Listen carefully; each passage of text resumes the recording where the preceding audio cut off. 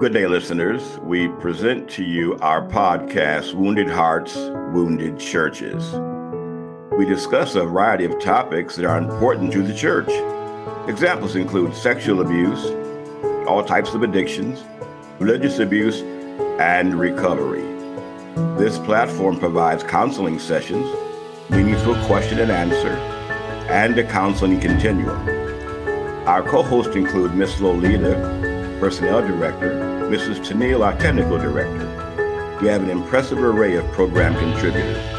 And I'm your host. My name is Prince, founder of Antioch Youth Center, 501(c) program, licensed counselor, now retired. So join in this exciting podcast, Wounded Hearts, Wounded Churches, and be a part of the healing process. But friends, tonight we have a special guest. Let's give her a hand. I'm so glad she's here tonight. Let's give her a hand. Thank you. I'm going to ask Sister Lolita to introduce her tonight, if she would, please. We're so privileged to have Shana Craft. She's an artist, a small business woman, a mother, a wife, and a very good friend. Thank you for coming with us today, Shana. Thanks for having me. Two people stand before God and they promise one another to love each other as long as they both shall live. Our topic today is betrayal. It happens all too often in our land today. We look forward to something and then it's over. Take a few minutes, Shana, and let us know about your beginning. Well, my husband and I, we were young when we first got married back in 99. And it started out, we were happy. We loved each other very much and things went really well. I had a daughter from a previous relationship and everything was going great. No complaints. Would you say there were signs along the way that told you something was going differently? Yes. We decided to have a child about 5 years into our marriage, and I saw signs, but I think I was, I didn't want to admit that Sure. There was something going on. And so in my mind, I think I kind of buried it and hoped that it would go away. And I was very sick during my pregnancy with our son. And that's when the first incident, he came home and said, "I'm in love with someone else and I'm leaving." Wow. Ouch. Yeah. Oh. So that was the first time that happened, and we've been married 23 years now, and I think that it's happened probably about 4 or 5 times during that time. So that was the first time. Yeah. From that time, where did you find yourself? Did he leave? The first time he left, and I was shocked. I mean, even though I guess I saw the signs, we were young, and I didn't know what that meant, and I was pregnant, so I was scared. And he left for a few days and came back, and we worked through it the first time. It was hard, but we got through it, and I thought we were past it. And then it happened several more times throughout our marriage. It was the same woman that he kept leaving. And it was usually, maybe a few days or maybe a few weeks. And then he would come back and we would work things out until the last time it was a lot longer. What was different with the last time than the times before? I'm not sure what exactly made it different, but he was gone longer. And,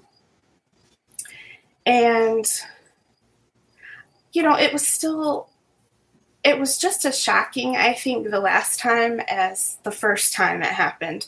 It was my son's 13th birthday at that time. So this was about 5 years ago.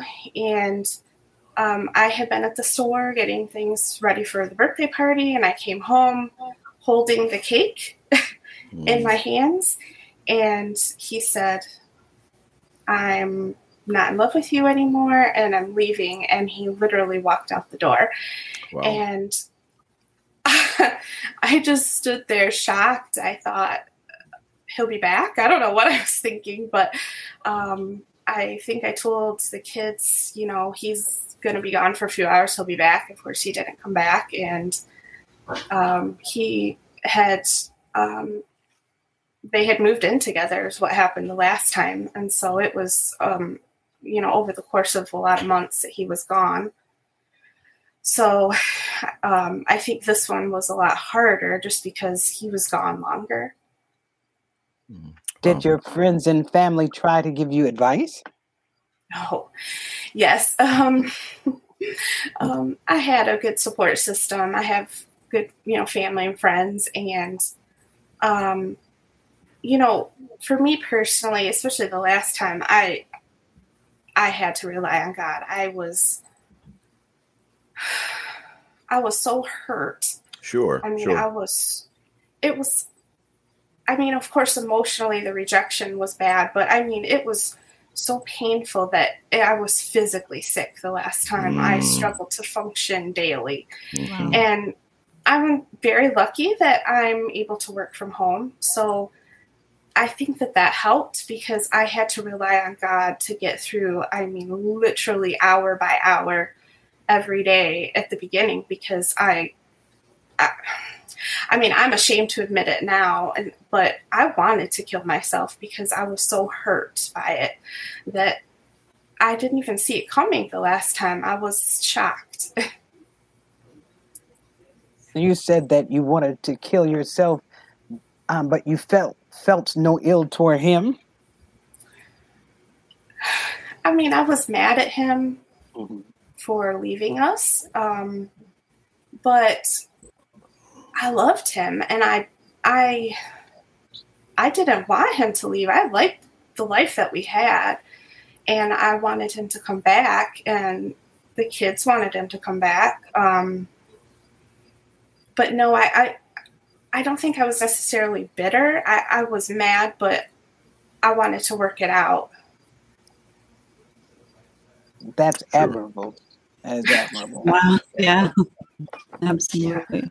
Okay, so what was the turning point? Okay, how did you allow him back? Well, it was a long process. Like I said, I was really struggling day by day to function, to take a shower, to make food for my kids, to go to the grocery store. Those things were unbearable almost. And so I knew that I had to rely on God to get through. And so, as much as my friends and family wanted to comfort me, and they were well-intentioned, a lot of times even talking with them, I didn't feel any better. There was no relief from the pain. And the only thing that relieved that was prayer with God. And so sometimes I would go 30 minutes and I would start crying again, and I would have to just go right back into my room. I'm on my knees. I'm praying with God. I'm yelling. I'm screaming sometimes because why is this happening? Why are you allowing this to happen? Why can't you change him? But over time, I learned that the only relief I got was from God. And Amen. So that was what I did. And so for weeks that went on, that I just over and over throughout the day, I'm on my knees praying with God to get me through the day. And so through that, he of course, helped heal some of that pain and that rejection. Yes, But then he started to prompt me that I needed to begin to not only pray for him, but I needed to pray for the other woman too. And I think that was kind of the beginning of what got us to where I could say, okay, if he ever does come back, what does this look like? That was kind of the beginning. And if I can just stop for just one moment, please just put a comment here. If you've just tuned in, this is Wounded Hearts, Wounded Churches. Our podcast meets each Thursday, and we talk about these things that church people do come in contact with. You might feel disenfranchised, forgotten about. Well, not here. We're here for you. Many have been devastated, upended spiritually. We want to support you. We want to let you know you're not by yourself, and we're here to implement those three things: healing, reconciliation, and forgiveness within the church. We thank our speaker tonight, so eloquent and so heartfelt. So tune in for some more we have with her right now. Mr. Lloyd, you have some more questions? You were able to get to the point through God to pray for the other woman? Yeah. I know that took God. Wow. Yes. Oh, God. I had felt God prompting me that I needed to begin praying for her, and I'll admit that it took a little while before I could do that. I actually remember coming home one time and yelling out loud in my house, like, why are you making me do this? Because it just felt so painful, and it felt like I'm the one who needs help. Why do I have to pray for this person that caused me so much pain? Like, why are you putting me through this? But I trusted God, and I began praying for both of them. And at first I really didn't even know what to pray for. She had been my friend at one time, and it was Wow. so painful. But Wow. over time, I ended up, this would become a daily thing where I had to keep praying for her, both of them. And I felt like that really lifted things, that really helped me get through every day. And I started to feel like a real change, both in myself, but then later I found out in my husband as well. Yeah. Oh, that's amazing. Any questions from our listeners? Yes, I do. Mr. 313 asks, did the children say anything about him leaving? Well, my son was pretty quiet about it. He was 13 at the time, and I knew that it was hurting him, but he's my tough little boy, and so it was hard for him to voice how he was feeling. My daughter was grown at the time. She didn't live at home, but she was very hurt by it, and he hadn't called her to tell her what was going on, and so she took that very personally, and it took a long time for them to patch that up. Yeah. I have another question from Carrie Ann. She asks, now that your children are older, do they know what happened? And if so, are they in the place of forgiveness?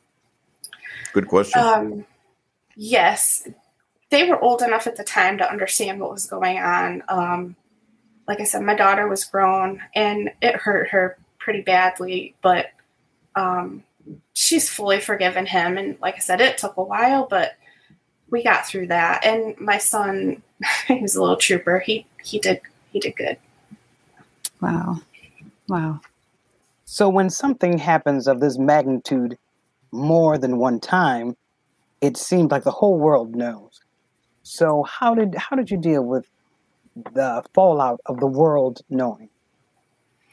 I think that was one of the most painful parts for me, because I had identified so well with being the married woman, and even if people didn't know, but I think a lot of people, my family and friends knew. But even if they didn't know, I felt going in public places like somehow there was a neon sign over my head that, this person is broken. Right. There's something wrong with her. She's not good enough. Her husband loved her and yet he still left because she was worthless. All those things. And that was something that only God was able to build me back up and show me that I was worthy of love. Wow. Well said. Well said. You mentioned once about being sick, and then you were told to pray. Can you elaborate for us what happened? Are you talking about when I prayed for him and he came back? Is that what you're referring to, or? Well, you can tell that one, then we'll go on to the other one later. Okay. So, it had been several months, and I was starting to feel like God was really working on helping me to become more independent and getting back my own identity, even though I still wanted him to come back home and I wanted to be married. But he was really helping me to start being a person again. And I had been praying for both of them. And my husband had called. We talked on the phone, making arrangements about, my son. And he had asked if I had talked to anybody else, if I was seeing anyone else. And I had one conversation with someone. My friends had they were trying to help and wanted me to talk to someone new. And I did and hated it. And when he asked me that, I didn't want to lie. I wanted us to be truthful with each other. So I said yes without really explaining what that was. And in that moment, I think he finally felt he was pushing away those feelings. I didn't know it at the time, but he was pushing away the feelings of, that he had left us. And I think in that moment, he realized that he was going to lose us. He was going to lose me. And he just began sobbing on the phone. I'd never heard him cry like that before. And I was so shocked. I didn't mean to hurt him. I wasn't trying to. But after that, I went home and I prayed. And I just got down on my knees in my bedroom. And I just prayed that God would use that moment to change his view, to open up his heart and help him to forgive himself and come home. And while I was praying, I saw the light on my ceiling and I saw almost like a silhouette of someone leaning over me. And I felt God prompting me that, the enemy is always listening and he wanted this moment. Yeah. He wanted that moment to be when I gave up. And I didn't. I went home and I prayed. And the next day my husband called me and he said he was at work and he was thinking, and he said it was just like a switch went off in his mind that he knew what he wanted. He didn't want that life with her anymore. He wanted to come back home. And I just knew at that moment, I'm like, that had to be a God, because all these months he ignored me and he pushed me away and he wouldn't admit to his feelings. And then to think that God just turned a switch. And that's how he described it. And I knew that was God at that moment. I knew it was. And after some time, he was able to come back home after that. Wow. How would you describe your personal relationship with God before and afterward? I was a Christian before, and I felt like I had a good relationship with God, but I felt like God showed me that I didn't know what I was talking about, because that situation forced me to become close to God, because without him, I wouldn't be here. I wanted to die. I literally wanted to kill myself, and I had never thought of thoughts like that before. And I think it showed me how, I was every 20 or 30 minutes leaving work and going and praying because I couldn't get through the day. And if that doesn't show you how much I needed to rely on God, I mean, it brought us so close. And I would never have learned how much God loved me and how worthy I was of that love without going through that. Yes. Yep. So your life, I'm sorry, go ahead. No, just to reiterate, and I think you answered the question, Mr. 313 asks, did you feel like you became closer to God? And I believe you made that clear that since this incident, you had a wonderful relationship. That's awesome. Mm-hmm. Okay. So in the midst of the pain, there was some good things that came out of it. Oh, definitely. Yeah. And the family is whole now. Yes. What advice would you give to someone that's going through now the beginning of it? I'm seeing stuff, but I'm not admitting to it. First, I would say both to men and women, but especially I think women, because we have a tendency to want to think that we are overreacting or that we're being too emotional, that it's okay to trust your intuition. If your gut says something's wrong, then you need to examine that. And I think too,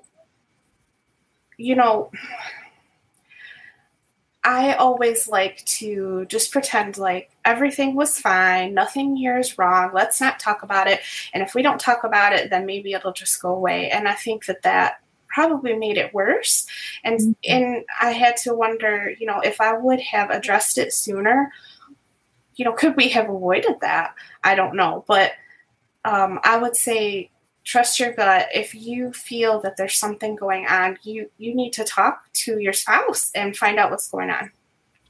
Friends, our time is beyond gone. So we have to have her come on again, if you don't mind, Sister Lolita and Sister Shana, if you would, please. Friends, this is the podcast Wounded Hearts, Wounded Churches, and we're here for you. But I've just she said some real dynamic things tonight. And for example, she talked about killing herself. People that commit suicide are not crazy or just off. They are hurting so bad they want some relief. They really do. And that's the issue. But we thank God he brought her back. She talked about having a support system. That's what we are here to you. Support system for those who are listening tonight. She talked about how God heals, and he heals physically, but also he heals spiritually and mentally too. He's a psychologist. And I've got about 8 others, but we're going beyond our time. But the last thing that she said was very poignant, is that she relied on God. Yeah. That situation that caused so much pain, so much discomfort, God able to heal her through that. I'd like to have her back if possible. This is Wounded Hearts, Wounded Churches. And again, we're here for you. People we bring on here, they've been through, and they want to let you know how God brought them through. If you're hurting tonight, he can bring you through too. Thank you for our guests, for our panelists, those staff people, Lolita, Neil. Thank you again. We'll see you next week. May the Lord bless you. Amen.